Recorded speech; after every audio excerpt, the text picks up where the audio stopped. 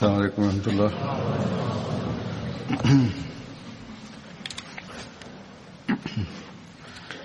أشهد أن لا إله إلا الله وحده لا شريك له وأشهد أن محمدا عبده ورسوله أما بعد فأعوذ بالله من الشيطان الرجيم بسم الله الرحمن الرحيم الحمد لله رب العالمين الرحمن الرحيم مالك يوم الدين إياك نعبد وإياك نستعين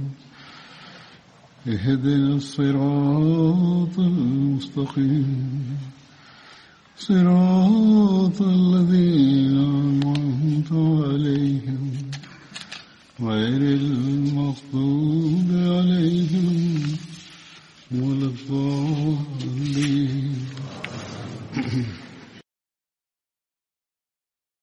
After reciting the Tashahhud, Ta'awuz and Surah Al-Fatiha, Hazrat Khalifa-tul-Masih V, Ayyadahullah Ta'ala binasrihi al-Aziz stated that in the previous sermon, I spoke on Hazrat Musa bin Umair radiyallahu ta'ala anhu. And some of the accounts from his life still remained, which I shall narrate today. Hazrat Muslim Maud radiyallahu ta'ala anhu, while speaking about Hazrat Musa bin Umair radiyallahu ta'ala anhu being sent as a missionary to Medina, and also in regards to the services he rendered, he states,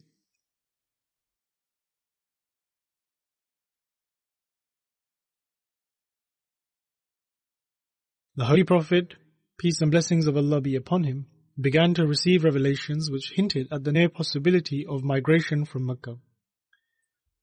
Also, some idea of the place they were to migrate to was also given to the Holy Prophet, peace be upon him. It was a town of wells and date groves, and initially the Holy Prophet ﷺ thought of Yamama as the location of migration. But soon this thought was dismissed.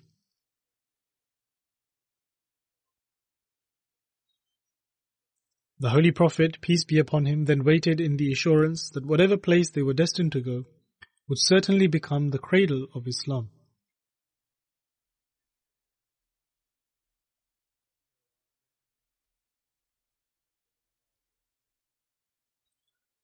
During this time, the annual Hajj drew near, and from all parts of Arabia pilgrims began to arrive in Mecca. And as was his practice, the Holy Prophet, peace and blessings of Allah be upon him, went wherever he found a group of people and expounded to them the teaching of one God, and informed them to give up excesses of all kinds and prepare for the kingdom of God. Some of them listened with great interest and would then leave, and there were others who wished to listen but were sent away by the Meccans. And then there were some who had already made up their minds but would stop to ridicule the Holy Prophet sallallahu alaihi wasallam.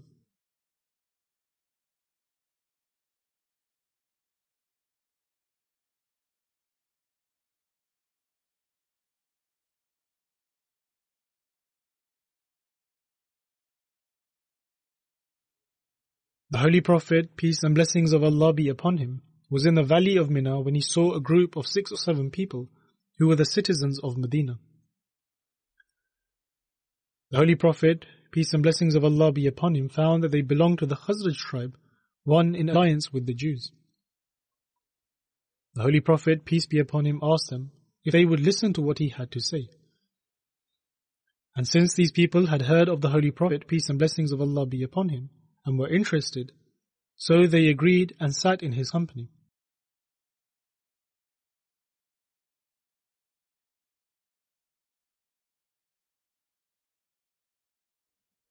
The Holy Prophet, peace and blessings of Allah be upon him, spent some time telling them that the kingdom of God was at hand, and that the idols were going to disappear, and that the idea of one God was due to triumph, and that piety and purity were once again going to rule.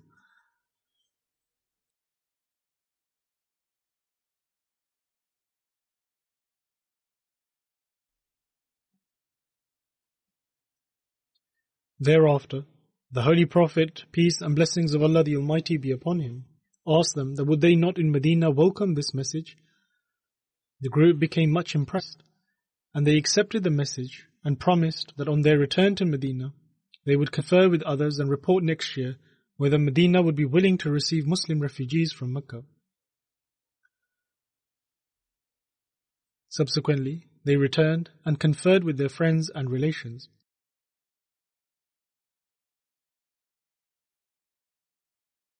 At the time, there were 2 Arab and 3 Jewish tribes in Medina. The Arab tribes were the Aus and the Khazraj, and the Jewish tribes were the Banu Qurayza, the Banu Nazir, and the Banu Qainqa. The Aus and the Khazraj tribe were at war, and the Banu Qurayza and the Banu Nazir were in alliance with the Aus, and the Banu Qainqa were with the Khazraj tribe.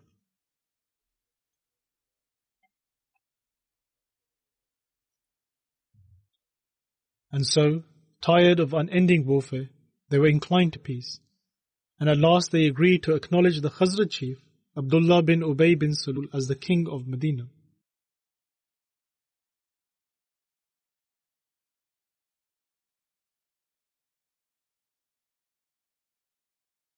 Since they had alliances with the Jews, the Aus and the Khazraj tribe had heard of the prophecies in the Bible.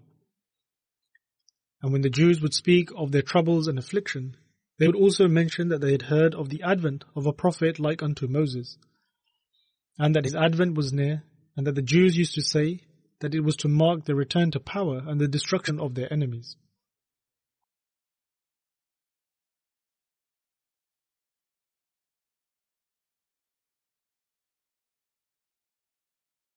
Thus, when the people of Medina who had travelled for the pilgrimage heard of the Holy Prophet, peace be upon him's claim, they became impressed and began to wonder whether this Meccan prophet was the same prophet they had heard of from the Jews.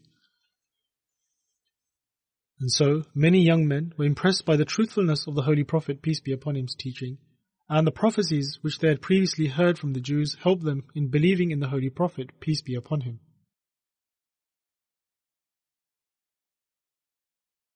Hence, on the occasion of the next Hajj, 12 men from Medina came to Mecca with the intention to join the Holy Prophet, peace be upon him's faith.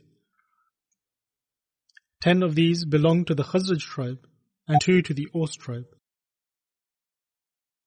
They all met the Holy Prophet, peace be upon him, in the valley of Mina, and holding the Holy Prophet, peace be upon him's hand, they solemnly declared their belief in the oneness of God and their resolve to abstain from all common evils and immoralities, such as theft, killing their daughters, and from making false accusations against one another. They also resolved to obey the Holy Prophet, peace be upon him, in all good things. And then, upon returning to Medina, these individuals started informing others of their new faith with even greater zeal. The idols from the houses of Medina were taken out of their niches and thrown onto the streets. Those who used to bow before images began to hold their heads high, and they resolved to bow to none except the one God. And the Jews wondered that centuries of friendship, exposition and debate had failed to produce the change which Islam had produced in a few days, and the message of the one God penetrated into the hearts of the people of Medina.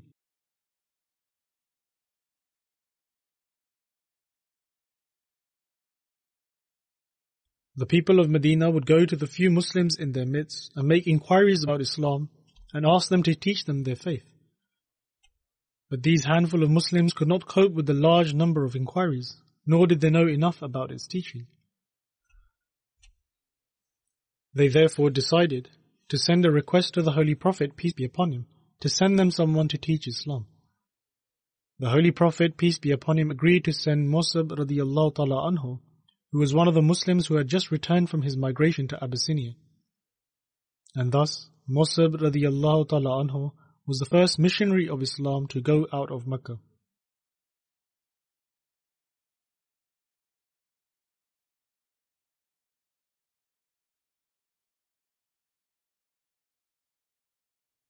Then, at another occasion, while speaking on the same subject, Hazrat Muslim Maud radiyallahu ta'ala anhu has stated that when the people of Medina came to know about Islam, some of them met the Holy Prophet, peace be upon him, during the pilgrimage of Hajj and became convinced of his truthfulness. They returned to their people and said to them that the messenger of whose advent the Jews of Medina used to speak of has taken place in Mecca. Hence, their hearts became inclined towards the Holy Prophet, peace be upon him, and the following Hajj, they sent a delegation to the Holy Prophet, peace be upon him.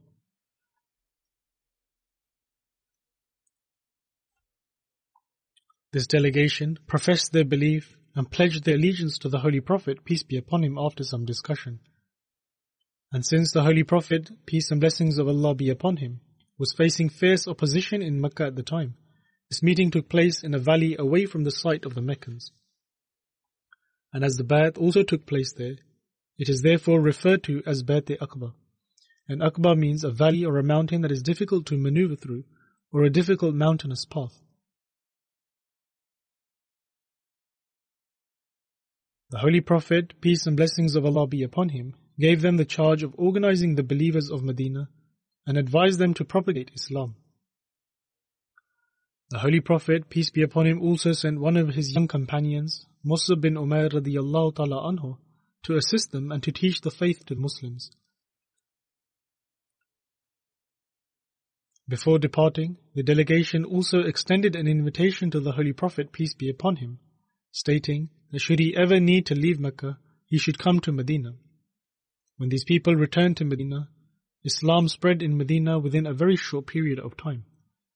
Hence, the Holy Prophet, peace be upon him, sent some more companions to them, including Hazrat Umar radiyallahu ta'ala anhu. After that, upon receiving the instructions to migrate, the Holy Prophet, peace be upon him, also travelled to Medina. And upon his arrival, all the idolaters of Medina accepted Islam within a very short period of time.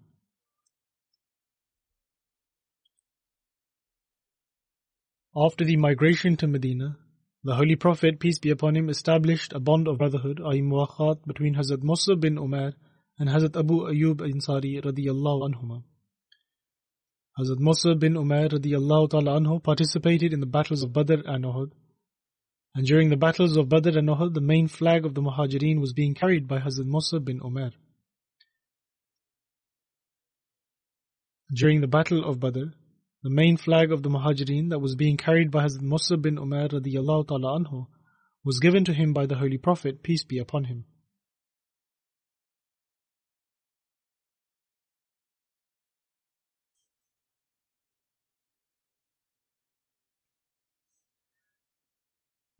Then there is another similar narration which has been recorded in Sirat Khatamun Nabiyyin by Hazrat Mirza Bashir Ahmad Sahib radiyallahu ta'ala anhum. He states that during the battle of Uhud as well, the flag of the Muhajirin was held by Hazrat Mus'ab bin Umair radiyallahu ta'ala anhu. The Holy Prophet, peace and blessings of Allah be upon him, began to arrange the Muslim army and appointed separate commanders for the various sections of the army. On this occasion, the Holy Prophet, peace be upon him, received news that the flag of the army of the Quraysh was in the hands of Talha. Talha was from that dynasty who, under the administration of Qusay bin Kilab, the paramount ancestor of the Quraysh, held the right of standard bearing in representation of the Quraysh during wars. Upon becoming aware of this, the Holy Prophet, peace be upon him, stated that we are more worthy of demonstrating national loyalty. And then, the Holy Prophet, peace be upon him, took the flag of the Muhajirin from Hazrat Ali radiyallahu ta'ala anhu and entrusted it to Mus'ab bin Umair radiyallahu ta'ala anhu, who was also a member of the very same dynasty to which Talha belonged to. Hazrat Mus'ab bin Umair radiyallahu ta'ala anhu was martyred during the battle of Uhud. And on the day of Uhud, Hazrat Mus'ab bin Umair radiyallahu ta'ala anhu was fighting in front of the Holy Prophet, peace be upon him, and was martyred during the battle. And he was martyred by Ibn Qamir.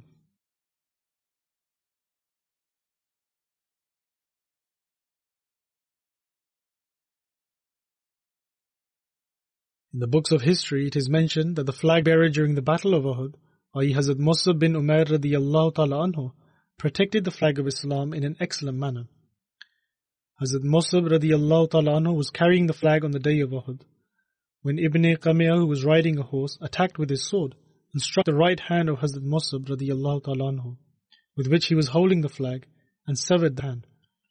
Upon this, Hazrat Musab radiyallahu ta'ala anhu started reciting the following verse: وَمَا مُحَمَّدٌ إِلَّا رَسُولٌ قَدْ خَلَتْ مِنْ قَبْلِهِ الرُّسُلُ. And Muhammad is only a messenger. Verily, all messengers have passed away before him. Hazrat Musab then placed the flag in his left hand, and Ibn Qamiya struck the left hand and severed it as well. Upon which Hazrat Musab radiyallahu ta'ala anhu embraced the flag of Islam with both of his arms and held it to his chest. Following this, Ibn Qamiya attacked Hazrat Musab radiyallahu ta'ala anhu with a spear for a third time, which pierced his chest. The spear broke, and Hazrat Musab fell to the ground. Upon this, 2 individuals from the tribe of Banu Abdiddar, i.e. Suwaybid bin Sa'd bin Harmala and Abu Rum bin Umair, stepped forward, and Abu Rum bin Umair grabbed the flag, and it remained in his hands until the Muslims returned and entered Medina. Hazrat Musab radiyallahu ta'ala anhu was 40 years old, or just over 40 at the time of his martyrdom.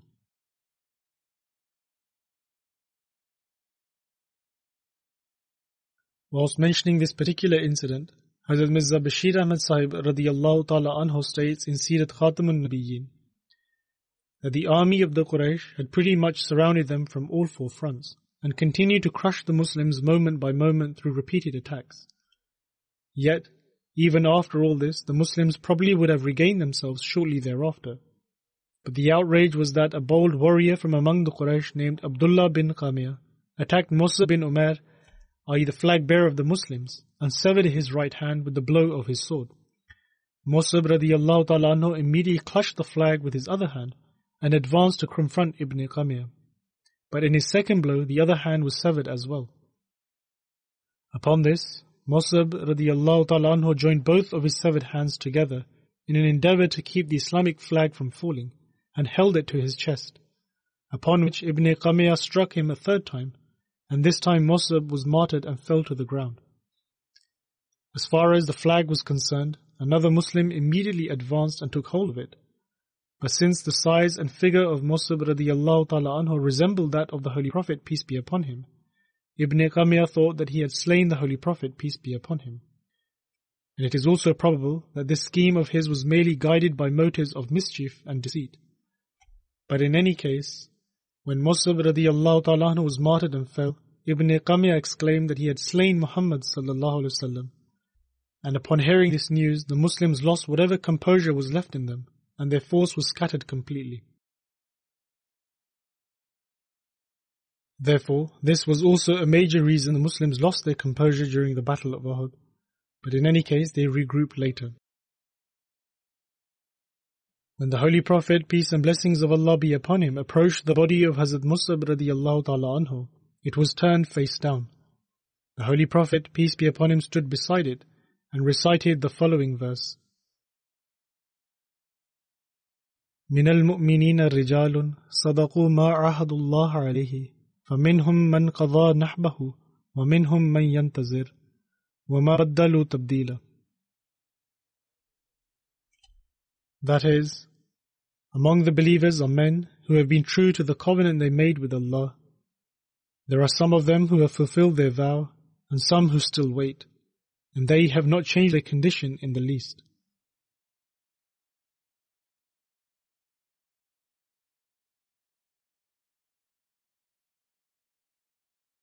Following this, the Holy Prophet, peace and blessings of Allah be upon him, stated, Inna Rasulallahi yashhadu annakum ash-shuhada'u inda Allahi yawm al-qiyamah. That is, the Messenger of Allah sallallahu alaihi wasallam bears witness that even on the Day of Judgment, they will be counted as martyrs in the sight of Allah. Thereafter, the Holy Prophet, peace and blessings of Allah be upon him, addressed the companions and said, You should visit him and send your salutations upon him. By that being in whose hand lies my life, he will answer the salutations of everyone who will send salutations upon him until the Day of Judgment. Hazrat Musab radiyallahu ta'ala anhu's brothers, Hazrat Abu Rum bin Umair, Hazrat Suwaybid bin Sa'd and Hazrat Amir bin Rabi'ah radiyallahu anhum, lowered him into the grave. In Sirat Khatamun Nabiyyin, Hazrat Mirza Bashir Ahmad Sahib radiyallahu ta'ala anhu mentions this in the following manner: that one honorable man from among the martyrs of Uhud was Mus'ab bin Umair radiyallahu ta'ala anhu. He was the first muhajir who came to Medina as a missionary of Islam, and in the era of the Jahiliyyah, i.e. prior to the advent of Islam, among the young men of Mecca, Mus'ab was considered to be the most well-dressed and elegant, and lived in great comfort and luxury. After accepting Islam, his condition was transformed completely. In fact, there is a narration that on one occasion, the Holy Prophet, peace be upon him, saw him dressed in a cloth which was covered with numerous patches. At this, the Holy Prophet, peace be upon him, was reminded of his earlier life, and the eyes of the Holy Prophet, peace be upon him, began to glisten with tears. When Mus'ab radiyallahu ta'ala anhu was martyred at Uhud, he did not even have enough cloth by which his body could be fully covered. If his feet were covered, his head would become exposed, and if his head was covered, his feet would become bare. As such, according to the instruction of the Holy Prophet, peace be upon him, his head was covered with cloth, and his feet were covered with grass. Then there is a narration of Sahih Bukhari which states that food was brought before Hazrat Abdul Rahman bin Auf radiyallahu ta'ala anhu to break the fast which he was observing at the time.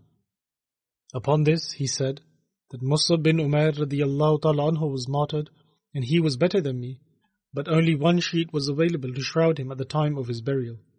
It was so small that when his head was covered, his feet remained uncovered, and if his feet were covered, his head remained uncovered. The narrator states that he believes Abdul Rahman bin Auf also said that Hamza radiyallahu ta'ala anhu was martyred and he was better than me. Thereafter he stated that then the bounties of this world were bestowed upon us generously. Or perhaps he said that we were granted that which was destined for us, and I am afraid that the reward of our good deeds may have been bestowed to us in this world. Thereupon he began to cry and left the food untouched. In other words, he became emotional as his attention was on the fear of Allah the Almighty and the treatment he would receive from God in the hereafter. For if they had been granted bounties in this world, then perhaps they may not receive anything in the next life.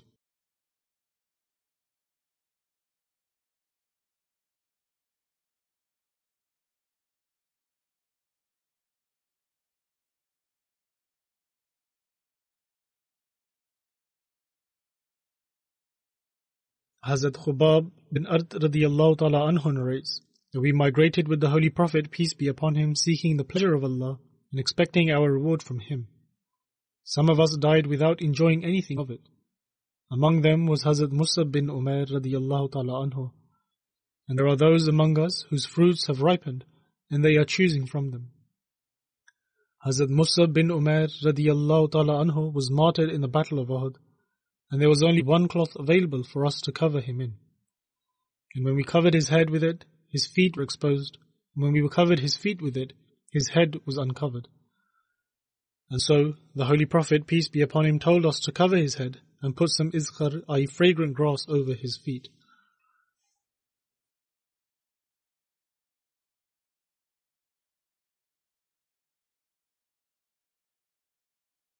There is also a narration of Tirmizi in which Hazrat Ali bin Abi Talib radiyallahu ta'ala anhu narrates that the Holy Prophet, peace be upon him, stated that every prophet has been granted 7 noble companions. The narrator states that perhaps the word used was guardians instead of companions. However, the Holy Prophet, peace be upon him, stated that I have been granted 14 such individuals. And so we asked who these individuals were. The Holy Prophet, peace be upon him, stated that they are my 2 grandsons, Hassan and Hussein, Jafar, Hamza, Abu Bakr, Umar, Mus'ab bin Umair, Bilal, Salman, Miqdad, Abu Zar, Ammar and Abdullah bin Mas'ud radiyallahu ta'ala anhum. Hazrat Amir bin Rabi'a radiyallahu ta'ala anhu relates that his father would often mention that from the time Hazrat Mus'ab bin Umair radiyallahu ta'ala anhu accepted Islam to the Battle of Uhud, he remained my close friend and companion. He was alongside us in both migrations to Abyssinia, and he was my companion during the migration. And I have never seen someone else as well-mannered as him, and nor did he engage in any dispute with anyone.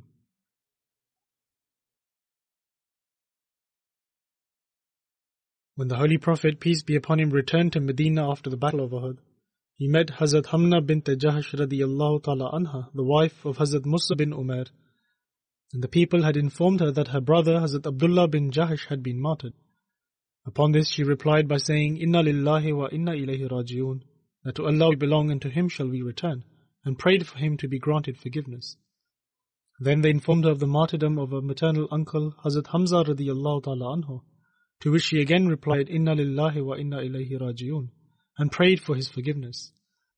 Thereafter the people informed her that her husband Hazrat Musa bin Umair radiyallahu ta'ala anhu had also been martyred, upon which she began to weep and became restless. The Holy Prophet, peace be upon him, then said that her husband holds a special status in the eyes of his wife. There is another tradition in which Hazrat Hamna bint Jahsh radiyallahu ta'ala anha is mentioned. It states that when she was told that her brother was martyred, she replied that may Allah have mercy on him, and said, Inna lillahi wa inna ilayhi raji'un. The people then said that her husband had also been killed, to which she said that woe be unto me. The Holy Prophet, peace be upon him, then said that a relationship between a wife and a husband is like no other.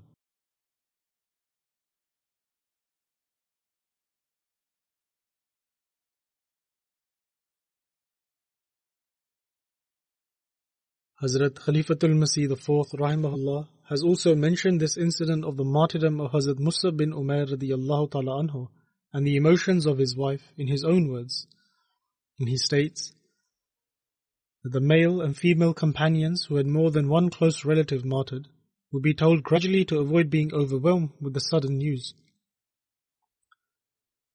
When Hazrat Hamna bint Jahsh radiyallahu ta'ala anha, the sister of Hazrat Abdullah bin Jahsh radiyallahu ta'ala anhu, came to the Holy Prophet, peace be upon him, the Holy Prophet, peace be upon him, told her that, O Hamna, be patient and seek the reward of Allah the Almighty. She replied that, O Messenger of Allah sallallahu alaihi wasallam, what should I seek the reward for? The Holy Prophet, peace be upon him, stated, for your uncle Hamza. Hazrat Hamna then replied, Inna lillahi wa inna ilayhi raji'un. May Allah have mercy on him and grant him forgiveness through this martyrdom. Thereafter the Holy Prophet, peace be upon him, repeated, O Hamna, be patient and seek the reward of Allah the Almighty. Again she replied, what should I seek the reward for? The Holy Prophet, peace be upon him, stated, for your brother Abdullah. Hazrat Hamna radiyallahu ta'ala anha again replied that, Inna lillahi wa inna ilayhi raji'un. May Allah have mercy on him and grant him forgiveness by means of this martyrdom. The Holy Prophet, peace be upon him, once again repeated that, O Hamna, be patient and seek the reward of Allah the Almighty. She replied, O Messenger of Allah sallallahu alaihi wasallam, what should I seek the reward for? The Holy Prophet, peace be upon him, said, for Musa bin Umair radiyallahu ta'ala anhu, to which she said, woe be unto me. After hearing this, the Holy Prophet, peace be upon him, said, indeed, the husband has a right over his wife that no one else possesses. However, why did you utter such words? Hazrat Hamna radiyallahu ta'ala anha replied that, O Messenger of Allah sallallahu alaihi wasallam, it occurred to me that his children have become orphans, which worried me, and it was in this state that I uttered these words.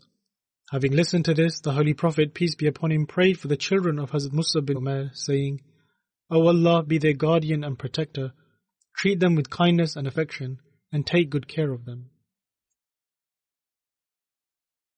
And God Almighty indeed did take good care of them, as the prayer of the Holy Prophet, peace be upon him, was accepted.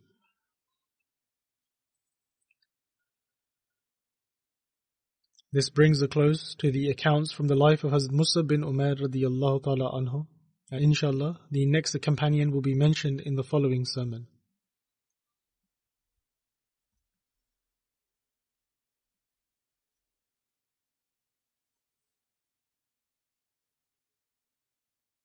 I would now like to draw the attention of the Jamaat to the current outbreak of the coronavirus, and we must all adhere to the precautionary measures that are set out by the governments and the health departments.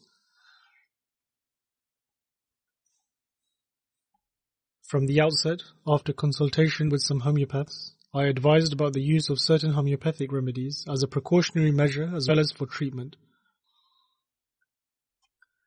These medicines should be taken as this is one possible treatment, and it cannot be said for certain that this is the exact cure for it, or that these homeopathic remedies are for the virus, because little is known about this exact strain of the virus. But in any case, it is still the closest form of treatment in homeopathy for this type of outbreak. May Allah the Almighty grant cure through them. Thus, we ought to use them and at the same time, we must adhere to the precautionary measures that have been outlined as well.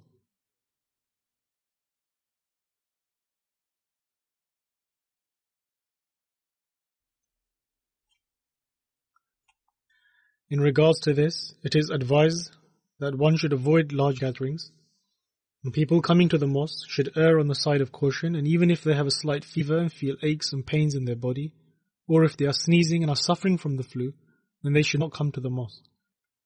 There are certain etiquettes of the mosque, and among them is that if one is suffering from something such as a contagious illness, which can affect others, then they should avoid coming to the mosque.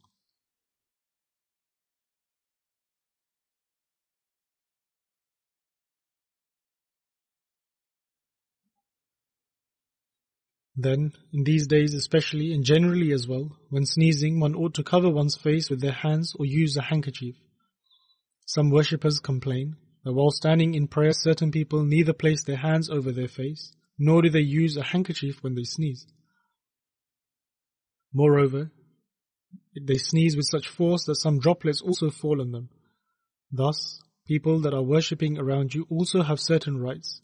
Therefore, everyone ought to be mindful of this. And as mentioned earlier, that everyone ought to be more careful about this, particularly in these days.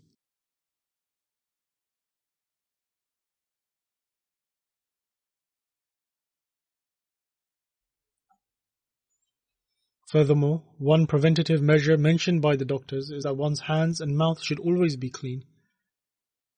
And if one's hands are unclean, they should not touch their face, or ensure that they use hand sanitizers, or they should wash their hands regularly.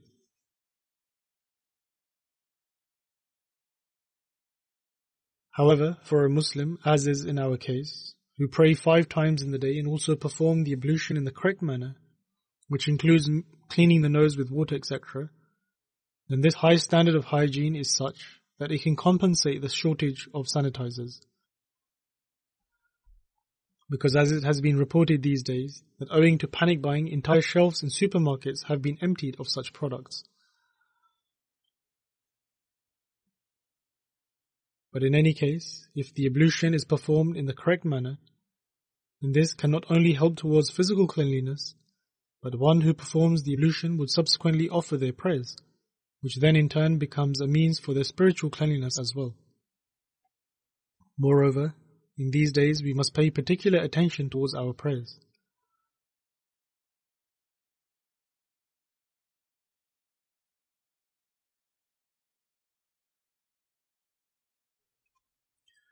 And since I spoke about the etiquettes of the mosque, I would also like to say that especially in the winter and also at other times of the year as well, those who wear socks to the mosque ought to wear a clean pair of socks each day, and they ought to wash them.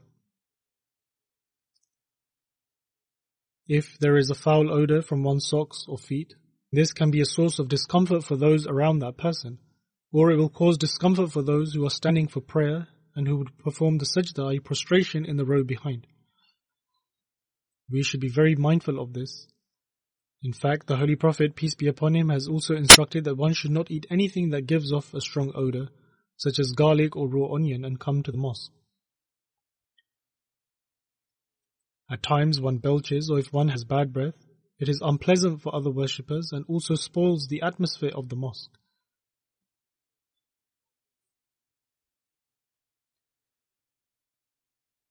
In fact, the Holy Prophet, peace and blessings of Allah be upon him, has advised to wear fragrance when coming to the mosque.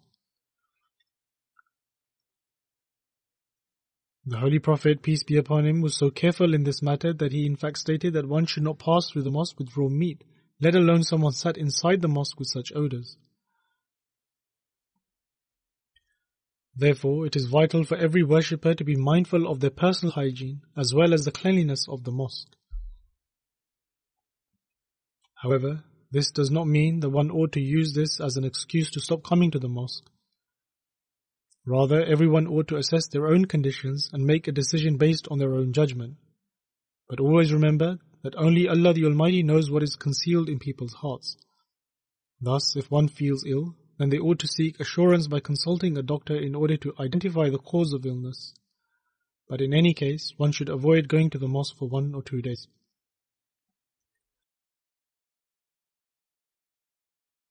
Furthermore, it is being advised that one should refrain from shaking hands, and this is also extremely important, as one does not know what the hands are contaminated with.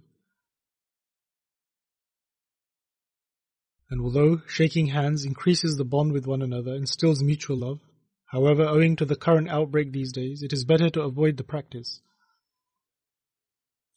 And even those people who previously raised an outcry that we do not shake hands with men or women of the opposite gender have themselves become a target of amusement. For instance, a minister in the cabinet of the German Chancellor refused to shake her hand, and this has been depicted in a humorous manner. And even a member of parliament in the UK has commended the fact that they are abstaining from shaking hands owing to the coronavirus. He further said that shaking of hands was not even part of their tradition. In fact, the tradition was to either salute or take off their hats out of respect. In fact, he further stated that in shaking hands or embracing women or trying to kiss them, they are not even aware if these gestures are even welcomed by them and are thus compelling them to follow suit.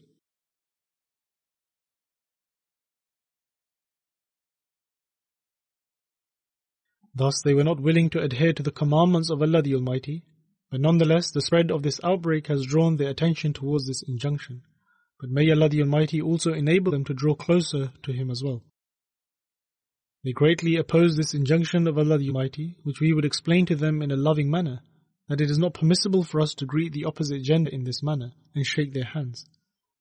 But in their case, it is reported that in various organizations and other places, they have shunned this practice, and at times they have done so in a rude manner. We, however, explained to them courteously and with love that this prohibition was owing to our teachings, but in their case, out of their fear of coronavirus, they have abstained from this practice, and at times even forsaken common courtesy. Thus, this epidemic has brought about their reformation to some degree in this regard, and as stated earlier, that may this reformation enable them to draw closer to Allah the Almighty.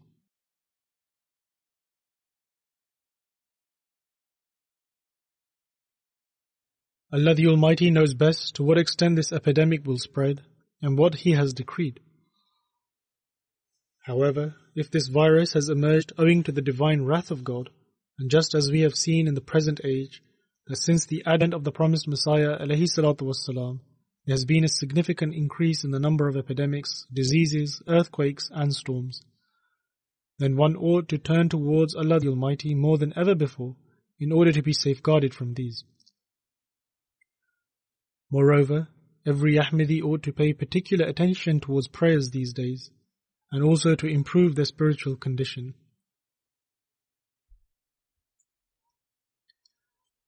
One also ought to pray for the world in general, that may Allah the Almighty grant them guidance, and instead of immersing themselves in worldly endeavors and being unmindful of Allah the Almighty, may He enable them to recognize their true Creator.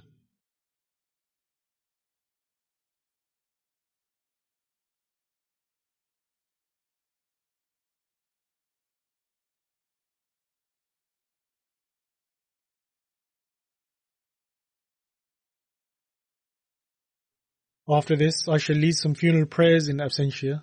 The first is of respected Tanzil Ahmed Bhatt, son of Akil Ahmed Bhatt Sahib. He was a young 11-year-old child who passed away on 27th February 2020. And in fact, in my opinion, he was a martyr.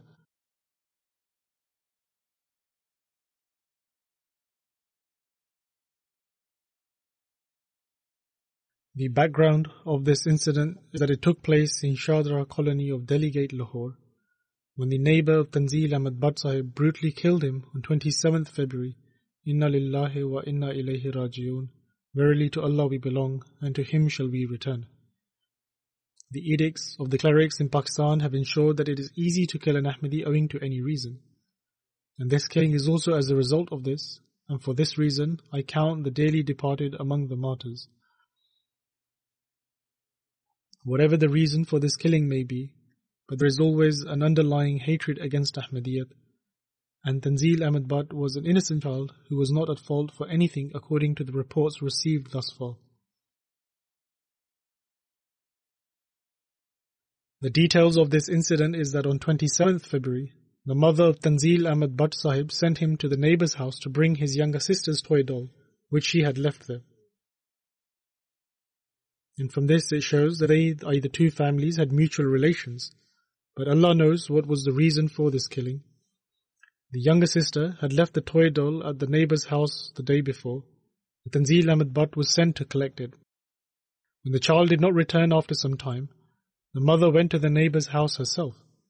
And initially the neighbours did not open the door, but after some time when they eventually opened the door, upon inquiry the neighbour said that he took the doll and had left. And so the mother of the young child informed her husband Akil Sahib, who immediately began searching for their son with the help of the local Jamaat and also reported it to the police.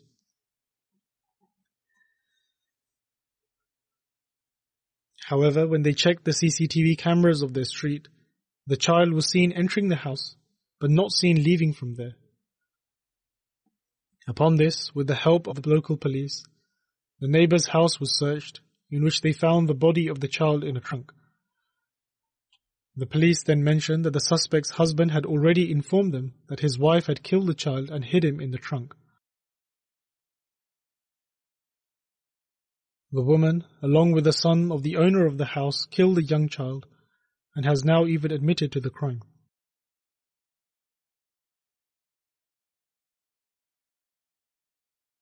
Tanzil Ahmad Bhatt was born on 20th November 2009 in Lahore and was part of the Waqf-e-Nau scheme. He was a very active member of Athalul Ahmadiyya organization and would regularly take part in all the Jamaat programs. He was counted amongst the intelligent students in his class and was studying in the 4th year.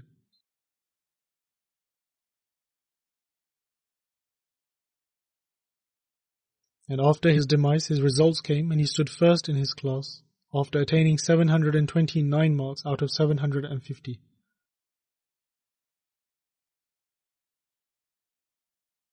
The deceased's mother states that Tanzil was the most obedient out of all my children. If he ever wanted to do something, he would always seek permission from me first. And if any of the neighbours or an office bearer asked him to do something, he would immediately do it and would never refuse. In fact, at times, even the neighbour who killed him would get her work done from him, and he would always show obedience to her and fulfill any work she gave him. His school teachers and Jamaat office bearers were all very happy with him and would always praise him. He would regularly watch programs on MTA, especially programs for children and the sermons. He would regularly attend the mosque for prayers, and if ever his father would return from the factory very tired and would be unwilling to go to the mosque, he would persist and force him to take him to the mosque.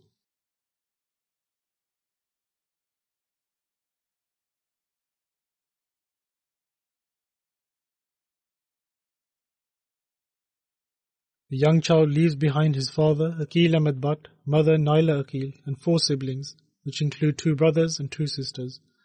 May Allah the Almighty grant him his nearness and grant the murderers a punishment they truly deserve. And may God Almighty also grant patience and comfort to the parents.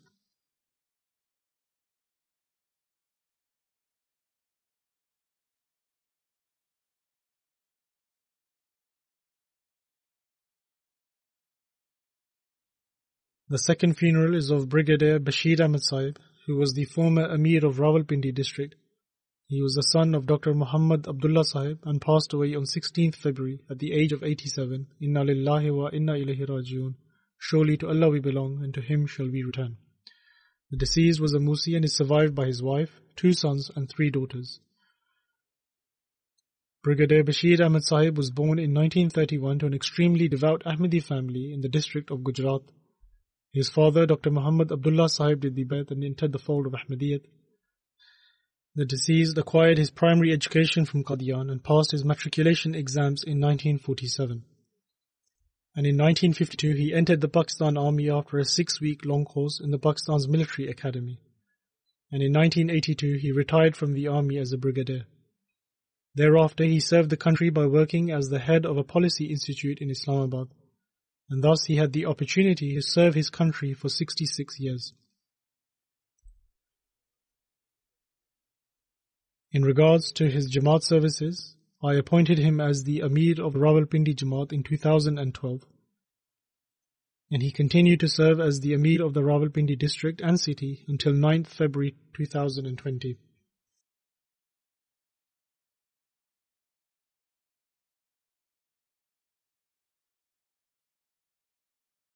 His transfer to Rawalpindi took place in 1979, and for 16 years he had the opportunity to serve as Naib Amir and Secretary Talim for the Rawalpindi Jamaat.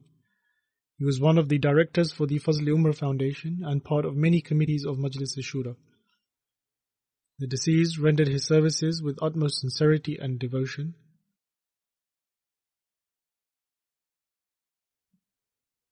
He was a very sociable person and would greatly serve others and wholeheartedly help those in need. In regards to his Jamaat services, he always upheld his principles and was very punctual. He worked with great efficiency and would also advise the same to his fellow workers. And he would never tolerate indolence and lethargy, be it matters of faith or any other work.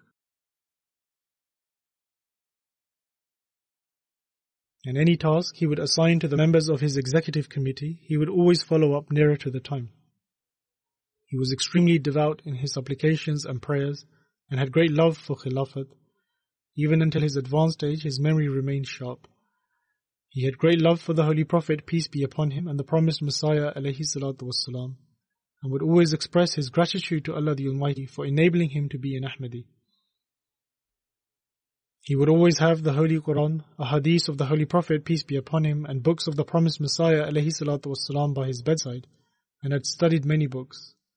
He would financially help the poor and needy with great generosity and in a discreet manner. And he would especially show great concern for fulfilling the needs of widows and was always ever ready to help them. Many individuals and entire families were benefiting from his continuous financial help. He would help to such an extent that someone mentioned that his shop had burnt down and he had suffered quite a big loss. However, the deceased discreetly gave him some money and told him not to tell anyone about it. When this individual went home and looked at the money, it was 200,000 rupees. When his business restarted, he tried to return the money. However, he told him that he did not give this money with the intention of taking it back.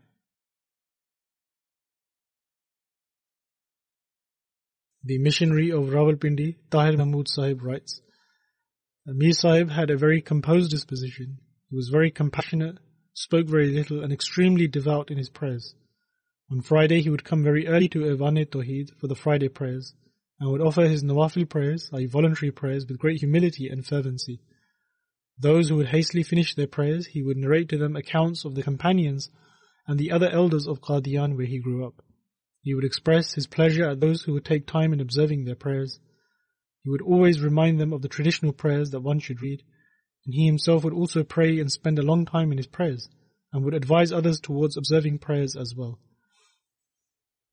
He would always help the needy and his friends, and this is a trait which everyone has mentioned. And if anyone would thank him for this act of his, he would stop them from doing so. He had great love for the books of the promised Messiah, alayhi salatu wassalam, and would share its insights in the meetings. And the secretary for the Fazl-e-Umar Foundation, Nasir Shams Sahib, writes that he served as a director for the Fazl-e-Umar Foundation from the early part of 2011 till the end of 2019. And despite his old age and weakness in health, he would regularly attend the board of directors meetings. He further writes that we greatly benefited from his prayers and advice for a long time. The deceased was an extremely devout and righteous individual and a great loyal servant of Khilafat. He further writes that one particular quality which I personally was witness to was that he had a strong link with Allah the Almighty and observed his prayers with utmost humility and sincerity. May Allah the Almighty grant him his forgiveness and mercy, and may He elevate his station and enable his progeny to continue on his good deeds.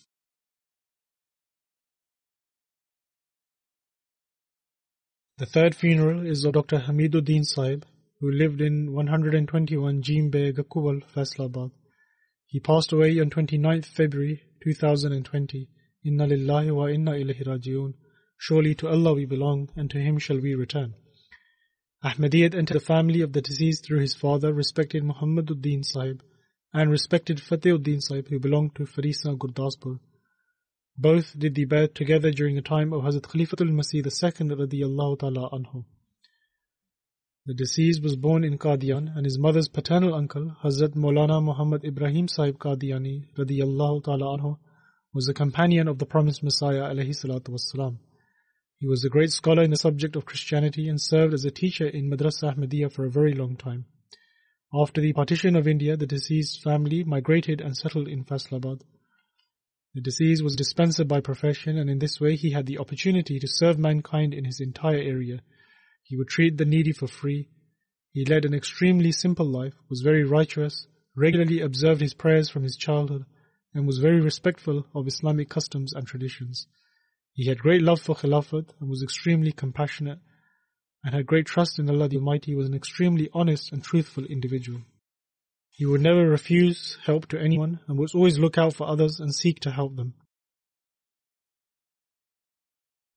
The deceased had the opportunity to serve the Jamaat in various roles. One of his sons is Karimuddin Shams Sahib, who is a missionary and currently serving in Tanzania, and he was not able to attend the funeral of his father owing to his Jamaat commitments. One of his son-in-laws is also a missionary, and another son-in-law is a muallim of the Jamaat. Also, one of his grandsons is currently studying in Jamia Ahmadiyya Rabwa and is in his final year. Similarly, he has many other grandsons and granddaughters who are part of the Blessed Waqf scheme. May Allah the Almighty grant him his forgiveness and mercy and elevate his station. And may He also enable his progeny to continue to fulfill the due rights of their Bai'at with loyalty. And as I mentioned earlier, that after the Friday prayers, I shall lead their funeral prayers in absentia.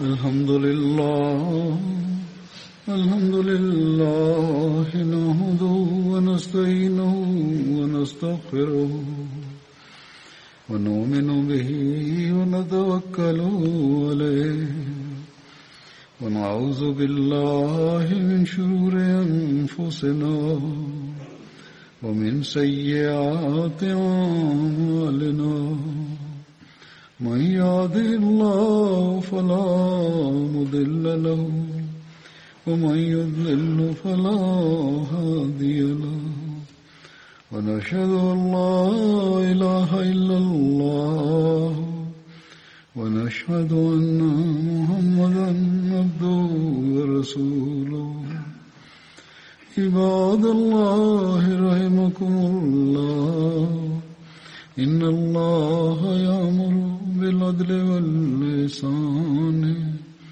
وإيتاء ذي القربى وينهى عن الفحشاء والمنكر والبغي يعظكم لعلكم تذكرون اذكروا الله يذكركم وادعوه يستجب لكم ولذكر الله